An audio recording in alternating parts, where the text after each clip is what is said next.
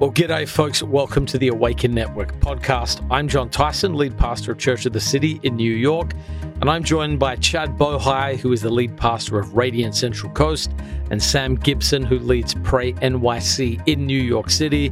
Thanks for joining us. In this podcast, we're going to be talking about prayer, revival, awakening, and what it looks like to seek God for another move of the Holy Spirit in our time. It's great to have you with us.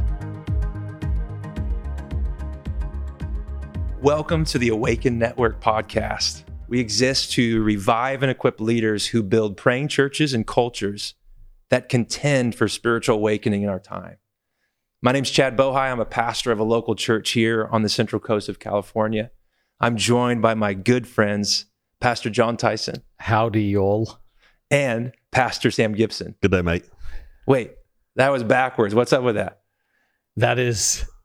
It is what it is. California, mate. California.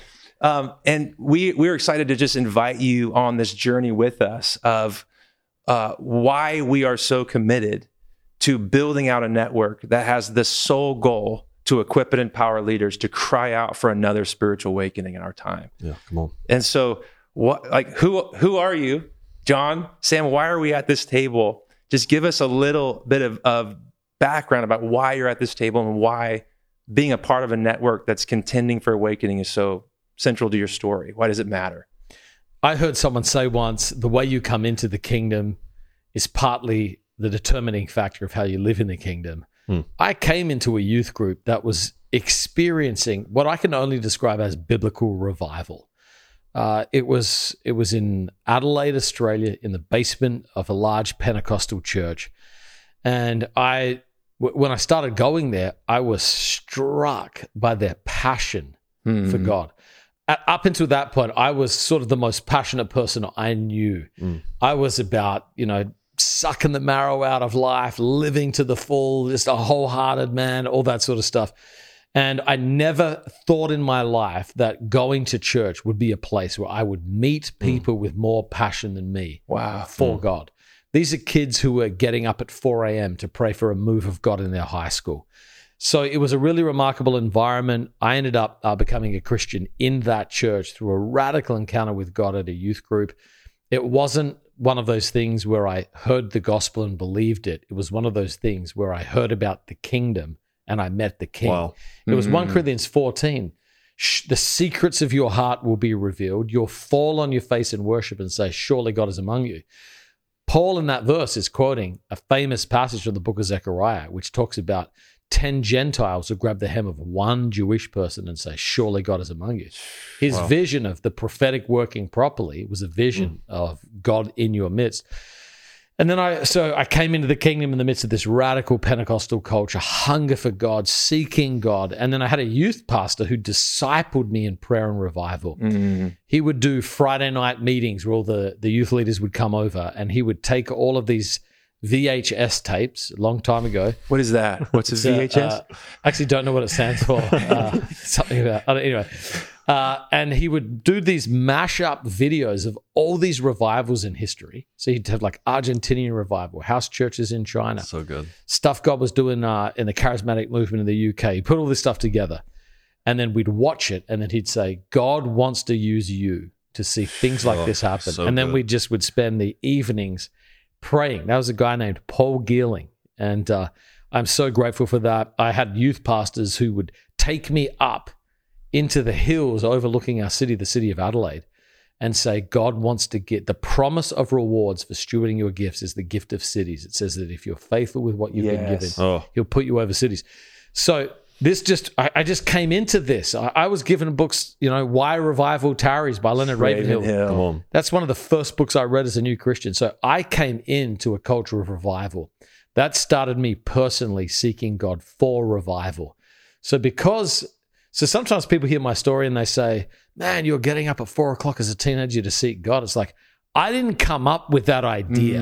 That was the culture of my youth group. That's so good. So our leaders were radically committed to God. So I would ride my motorbike 4 o'clock in the morning to a place called Rundle Mall. There's a place called the Mall's Bowls, this big, these two balls on top of each other in the middle of Rundle Mall. And I would get on my knees, take communion with a communion kit that I bought from a Christian bookshop, and get on my knees and take communion because I read Smith Wigglesworth took communion every day. And I would ask God, please bring revival to the city of Adelaide. And then I found this place called Colonel Light's Vision, which is an overlook of downtown Adelaide. And I would get up there and I would just walk back and forth and say, Father, in the name of Jesus, I just pray, send a move of God here. So that's what I thought Christianity was. This Normal. was the culture I was a part Christianity. of. Toronto Blessing happened. This was a church experiencing a legitimate move of God. And that's sort of how I came to get a vision. It was an impartation, not something I came up with. Yeah. And I will forever be grateful for that context. Wow. That's so good. That's amazing. Sam, how about yourself? Yeah, what's interesting about like John's stories, I feel like mine's almost the opposite. So I grew up in like a hyper charismatic environment. And I really believe like that deposited a lot into my life at that time. Went to the Brownsville Revival 6 times as a kid. Wow. Like I remember getting a Happy Meal, waiting in line for hours on end just to get in the room. I remember being terrified watching Dr. Michael Brown walk through the room and just watching adults fly everywhere. I mean, it's like literally wherever he went in the room, a sea of people are falling out. And I'm just like, I don't know where my parents are. I think they're on the ground somewhere. Or they, like, as a 6-year-old, is actually terrifying. And what happened though is just, that charismatic movement, it just, the more I grew up, the more I saw that it was getting wacky and weird and like hypocritical. Like you got wacky and weird, and I don't say this to sound dishonoring at all, but it's like all this wacky, weird, crazy stuff, but then just like very normal people off stage. Like there wasn't an integrated life on display there. So my teenage years, I kind of like started walking away from the church, walking away from just like whatever that is. I don't want to be a part of that. And then later on, I go through a season of just like pursuing everything the world has to offer, very similar to John. Like, man, I'm going to squeeze the most out of life. Yeah. Whatever there is to experience, I'm going to experience that. But yet it leads to a place of emptiness. And so like, train a child the way they should go. When they're old, they will not depart from it. And so it's just that kind of haunting feeling of like, man, your life is kind of falling apart. And so wander back into a church. And this time it's more of like the Reformed movement. And it's like, you know what? Love Jesus. I'm down with the Word of God. So I'm going to be about Jesus. I'm about the Word of God. Keep me away from all the weird stuff. The problem with that is when you're about Jesus and you're about the Word of God, there's a lot of stuff that just kind of haunts you that's weird. Like it's just like you can't long-term read the Bible and just not begin to say there's more. And so I get involved in full-time pastoral ministry. I've been involved in ministry for 14 years now. And basically my journey was getting to the absolute end of my capacity personally. Like I'm following Jesus the best way I know how. I'm having devotional times. Like I am like doing everything I know to do to follow Jesus, and yet like so dry and barren on the inside. And I vividly remember one day reading Jeremiah 17, where he begins to speak about, he's like, blessed, cursed is the man who trusts in man, who makes flesh his strength. He will be like a shrub in the desert in an uninhabited salt land. He shall not see any good come. But blessed is the one who trusts in the Lord, whose trust is the Lord. He'll be like a tree planted by streams of living water that does not cease to bear fruit in season, does not grow anxious in the year of drought. And I remember reading this and just having this confrontational moment going, my soul feels like a barren desert. I'm doing all the Christian activity. I'm like walking in integrity. Like there's no like grievous sin in my life at this point. It's like I am doing this stuff and yet I just feel dry and weary. And I read that and then I just felt the Lord saying, there's more. And so just start this journey of like, man, what does it mean? Blessed is the man who trusts in the Lord, whose trust is the Lord. And so that really started my journey. I'm in this time, full-time ministry for 5 years with a terrible prayer life. Love the Word of God, absolutely anemic in prayer. And then just God beginning to form a prayer life inside of me that just like has consistently pushed me to cry out, there's so much more. There's so much more. That's so great. What about you, mate? Yeah, I was raised in a beautiful Christian family, and I grew up in a church culture where we would have, quote, scheduled week-long revival campaigns twice a year. And that was a kid's favorite time of year when you're on the schedule, 7-day marathon church attendance. And so I grew up with, at least with a deep commitment and value that the people of God regularly need to spend time at the altar seeking the face of God afresh. Remember growing up as a young, even preteen, sensing the call of God, having prayer burdens. And as a 6th grader, to end a summer camp, and the burden of prayer coming, and my children's pastors telling my parents, man, Chaddy's got a call, or remember as a junior higher, telling my junior high pastor, he told me I had 2.5 minutes to share my testimony. Wow. And this is the first time in my life I knew the burden of the Lord, that he promised me something internally that he was going to do. Wow. So I go back to my youth pastor with fear and trembling and a weightiness in my chest. I said, Pastor Chris, I need more than 2 minutes. He's like, I'm a junior high kid. Like, he's going to trust me.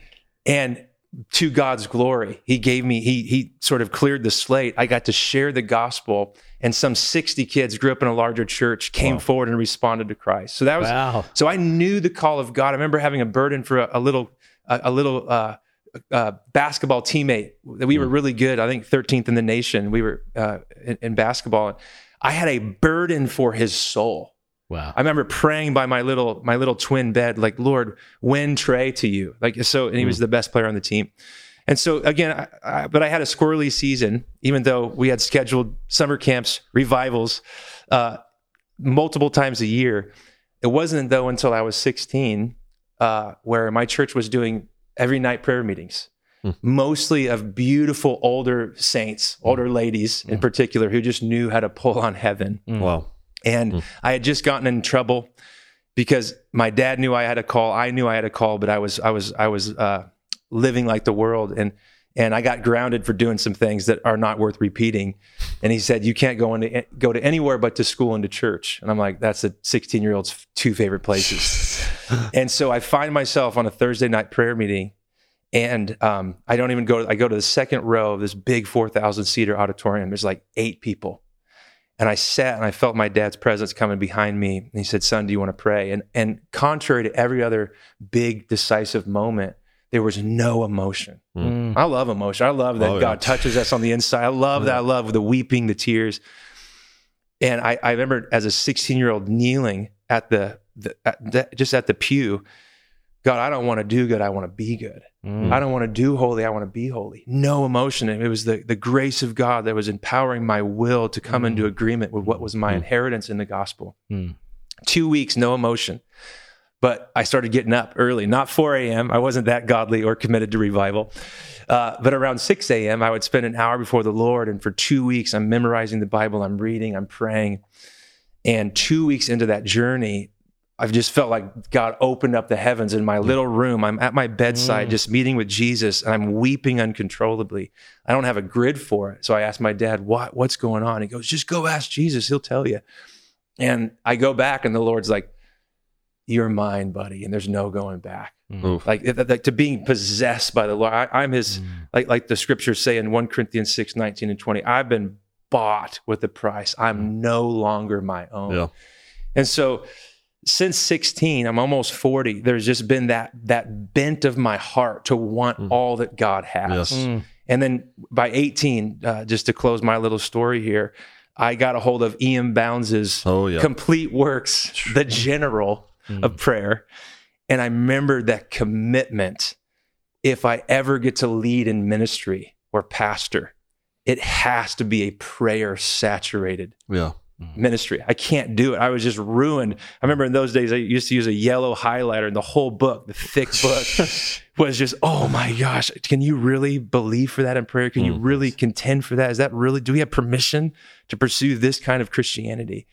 And so that's sort of my story. Well, there's something interesting here I think is very important to note to people. A lot of people have encounters like this when they're young. A lot of people have encounters like this coming into the kingdom. And I remember having this very distinct revelation as a teenager. They would always talk about the camp high or emotionalism. And I remember thinking to myself, what am I doing at camp that I'm not doing in my regular life? That's great. And if I want the culture of camp in my life, I've got to build the culture of what I do here into my everyday life. So good. And in some sense, this is the absolute truth. I'm 46 years old. I've been a pastor in the middle of New York City for 18 years. All I am is a kid in my spirit who kept the culture of Pentecostal youth camp alive. Yes. And so to meet me, if you come to New New York, you come to our church. We have a large church in New York City. We're doing a serious work. We're not playing games. But if you were to cut my spirit open and ask, what's the difference between this and other churches? Part of it would be I just kept what I got alive in my spirit all of these years. To use Paul's language, I guarded the deposit that I was given with the help of the Holy Spirit. And again, it's keeping that culture of revival alive in your spirit, which is one of the things I think that has connected us with one another and drawn us to each other. There's been that shared commitment. I tasted something. I want more. I'm going to keep this culture alive in my heart. When I was, for my 18th birthday, I asked for a pulpit. Can you get me a pulpit? And my dad had a friend who was a carpenter who built me a pulpit. And I would spend time in my room praying, similar to you. The power of God would come down.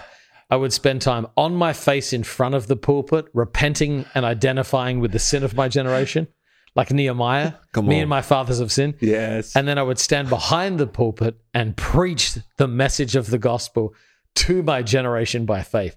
And in some sense, people say, what have you done in New York all these years? I'm like, I'm an 18-year-old in my spirit, repenting on behalf and then calling a generation to the things of God.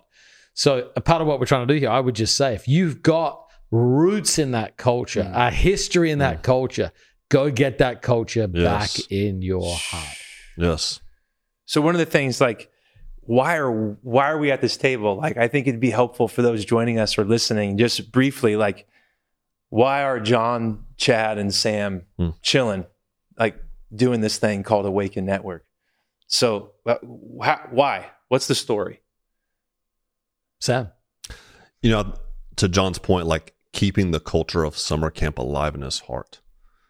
I think it quotes from Dane Ortland about, like, the biggest battle in prayer is not like the spiritual warfare, is the battle against discouragement and disbelief. And there really is something about, Chad, I know you, like, we call each other at least once a week, just being around Jon, where it's like being around people who remind you of the story you're in, who are paying a similar price, who carry, like, the same kind of banner.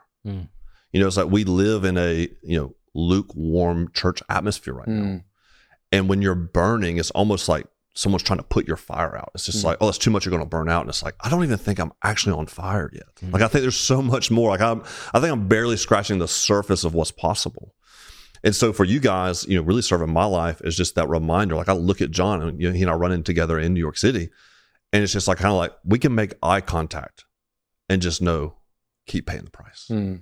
It's worth it. Chad, it's a quick phone call from you, just a quick word of encouragement that I'll give you or you give me, that's just like being reminded, like, hey, fan into flame the gift of God that's been put inside of you. Yes. Like, steward the fire, like, fan it into flame in your own life. And I feel like we've been that for each other for several years now. This is kind of the natural outer working of that. And we do that with lots of other leaders, lots of other spaces, of just like, this cry for more is just all over the Western church right now. But it's often in an isolated pocket somewhere. And just, to be a voice to just say, like, hey, there is more.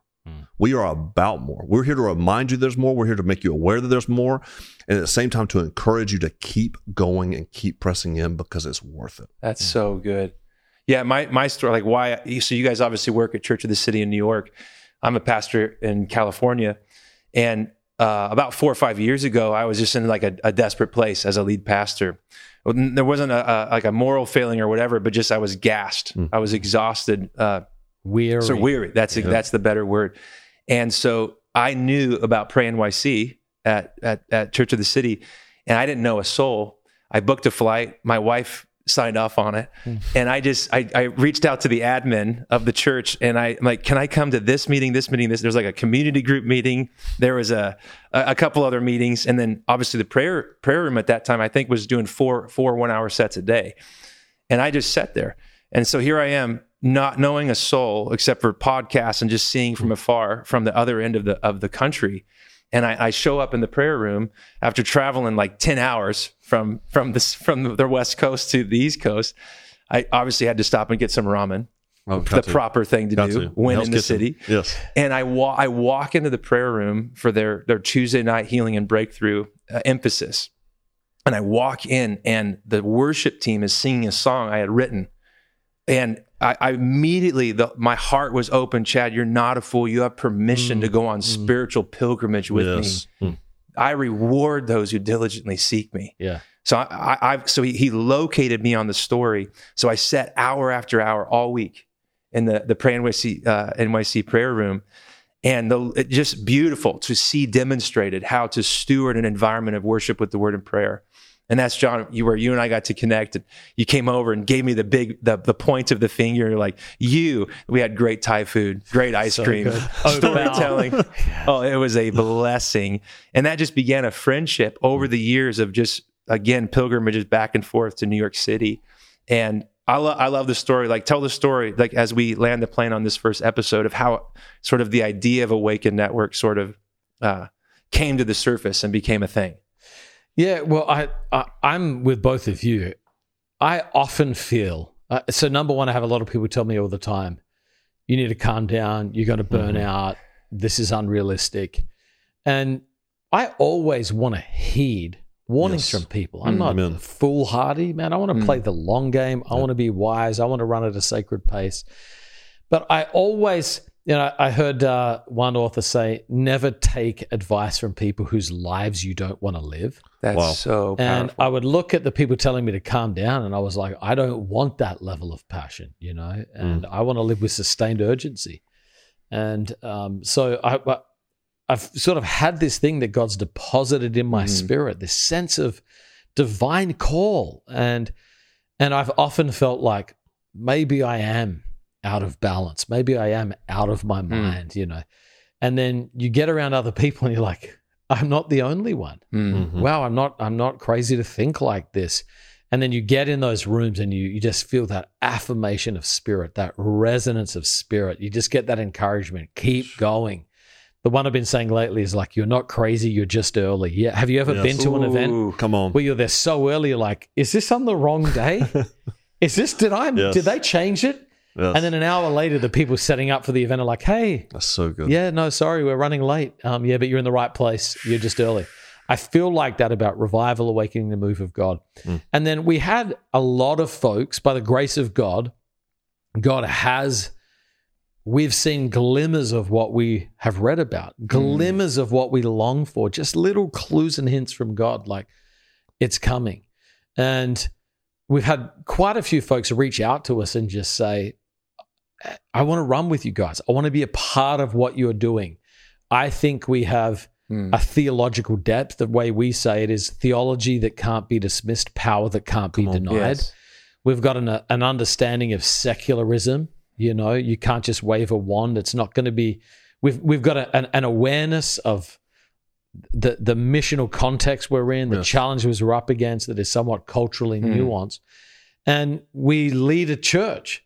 A lot of times, sometimes I think one of the easiest things to do, which I don't want to do and I'm not going to do, would be to just lead a church and run a prayer ministry. You know what I mean? It's hard. Part of the challenge we face in what we do is I'm in meetings where we're dealing with, kids ministry policies. We don't have enough small groups for people. We're stressed out about budget dynamics. We've got HR challenges that we're facing. We're trying to figure out how we care and, show people the love of Jesus. So it's one thing to have a prayer ministry. It's another thing to have a prayer room. But to have a church with all the complexities of making disciples in the midst of secularism and yet building a church in the midst of all of that with all the challenges and dynamics in a really hard place that is contending for an outpouring of the Holy Spirit to bend Western culture towards redemption. There's not a lot of folks, I think, who get that, but I think there's a lot of people who are like, I want that. Yes. We're trying to help people build a culture of seeking God, contending, corporate prayer in the midst of that, rather than abandoning their churches to be people of prayer. And we think the solution is to build praying churches. And so our vision is to, when people reach out to us, can I run with you? I get that. We bless, love, and honor the prayer movements God's built. We love them. Yes. But we feel like we've had a grace to build a praying church, which is different than building a prayer room or a prayer movement. Yes. And we think part of what God is wanting to do, our little slice of the wall, is helping churches become praying churches and helping leaders become people of prayer in the midst of all the challenges they face in an overwhelmed and secular culture. So that's sort of what brought us together. That's our little piece of the wall we feel called to steward, encourage, recruit people to, and build praying churches to contend for an awakening of the Holy Spirit in Western culture. That's so good. And so just if you remember anything, as we've just shared our story and the why, is you have permission to believe that there is more. Yes. So and much that's more. this whole first season is we're going to unpack that storyline, that journey of why you have permission, the precedent in biblical revival, and just how to prepare, how to steward, how to get in the flow of contending for the more that God wants to pour out in our time. So thank you so much for those who joined us here on episode 1. We're excited to go on this journey with you, and we'll see you for episode 2.